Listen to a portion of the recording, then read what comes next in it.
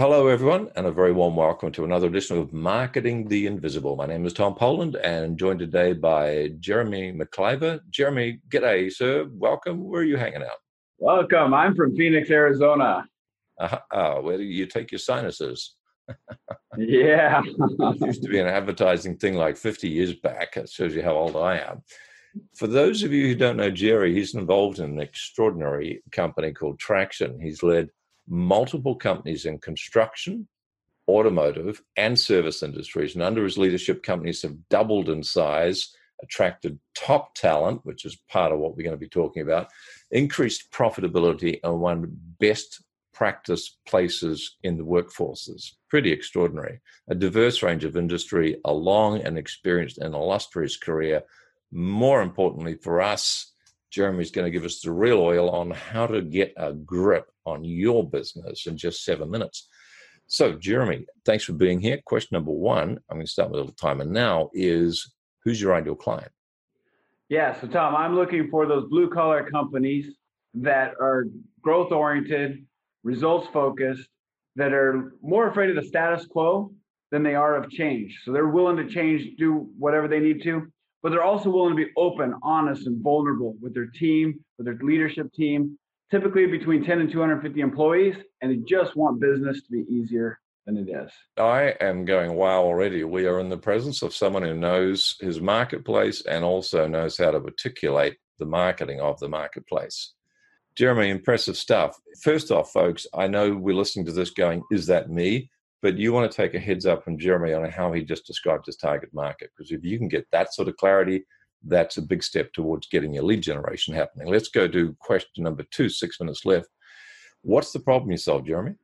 Yeah, so I help solve accountability, clarity, and getting the team aligned on where they're actually going and making sure that everybody in the organization is crystal clear on that and how they affect it. That's the problem that I solve. So you've got everyone in the organization crystal clear on what their part is and how collectively they're going to get the growth. Okay. Yeah. So every employee, if you have 250 employees, all of them know exactly this is where our company is going, and this is what I do in my seat to help that team go. Wow. So question 3, 5.5 minutes left. What are some of the typical symptoms that a leader of a business like this is going to be experiencing with that problem before they find your solution? What's going on in their business, in their life? Yeah, so a couple of things can be going on. First of all, one, profit can be low or customer satisfaction can be low. And it's typically because they feel stuck. They keep trying everything. Nothing's working. They feel like they've hit a wall. Things are harder than they should be. And they're actually sometimes wondering, does the business own me or do I own the business?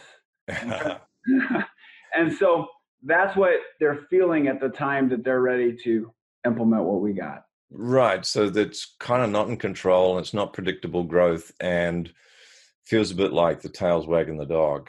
Thank you, sir. Which causes the results to not be exactly what they know it should be. Someone once described it as feeling like they were a pinball in a pinball machine and they wanted to be the flippers. Yeah, that would be a good way to describe it right there.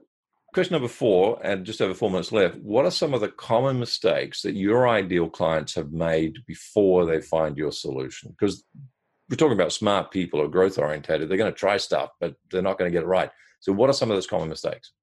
Yeah, so they're smart people. They're growth oriented. They've had a lot of success. Probably the biggest mistake that they make is really becoming vulnerable with their team.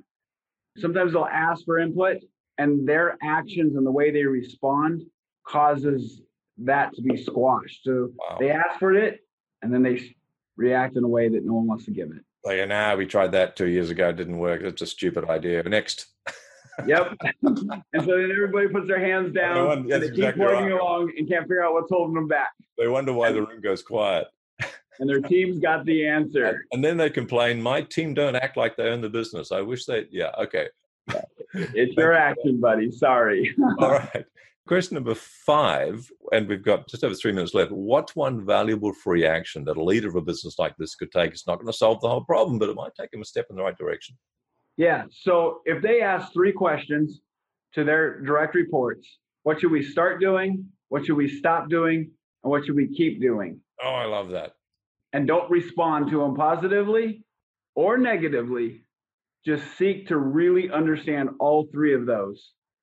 What should we stop doing? What should we start doing? What should we keep doing? Beautiful. Start, stop, keep. Oh, there's gold in that one. Thank you, sir. Question number 6, 2.5 minutes left. What's one valuable free resource that we could direct people to that's going to help them even more? Yeah. So if you go to bluecollarculture.com/unmasked, we actually have 7 questions that all of your employees should be able to say an emphatic yes to. And if they can, you will have employee engagement. You will be getting that drive, that push from them that makes them feel like owners. Perfect. And question number 7, 2 minutes left. Take your time. What's the one question I should have asked you but didn't? Yeah. So why did I write the book Unmasked when there's already a book that explains what I do? Good question. So why did you write the book Unmasked when there's already a book that explains what you do? Yeah, so I wrote the book Unmasked because if you think about a sales call, we're always trying to get past the gatekeeper because that's where we're going to get the close. Yet so often when we're building a team, we don't think of the interview process as the gatekeeper that's going to protect the team that we're trying to build. And so I put a special emphasis on how do we let people in or make sure people don't come in to build the right team. I found that was a missing piece in it all. Perfect. Yes, indeed. Missing piece in the puzzle. Specific unmet need. So, folks, the website is www.bluecollarculture.com/unmasked. And I believe you got another book coming out, something about hiring. We do, but that's top secret. We'll tell you about that when it comes out.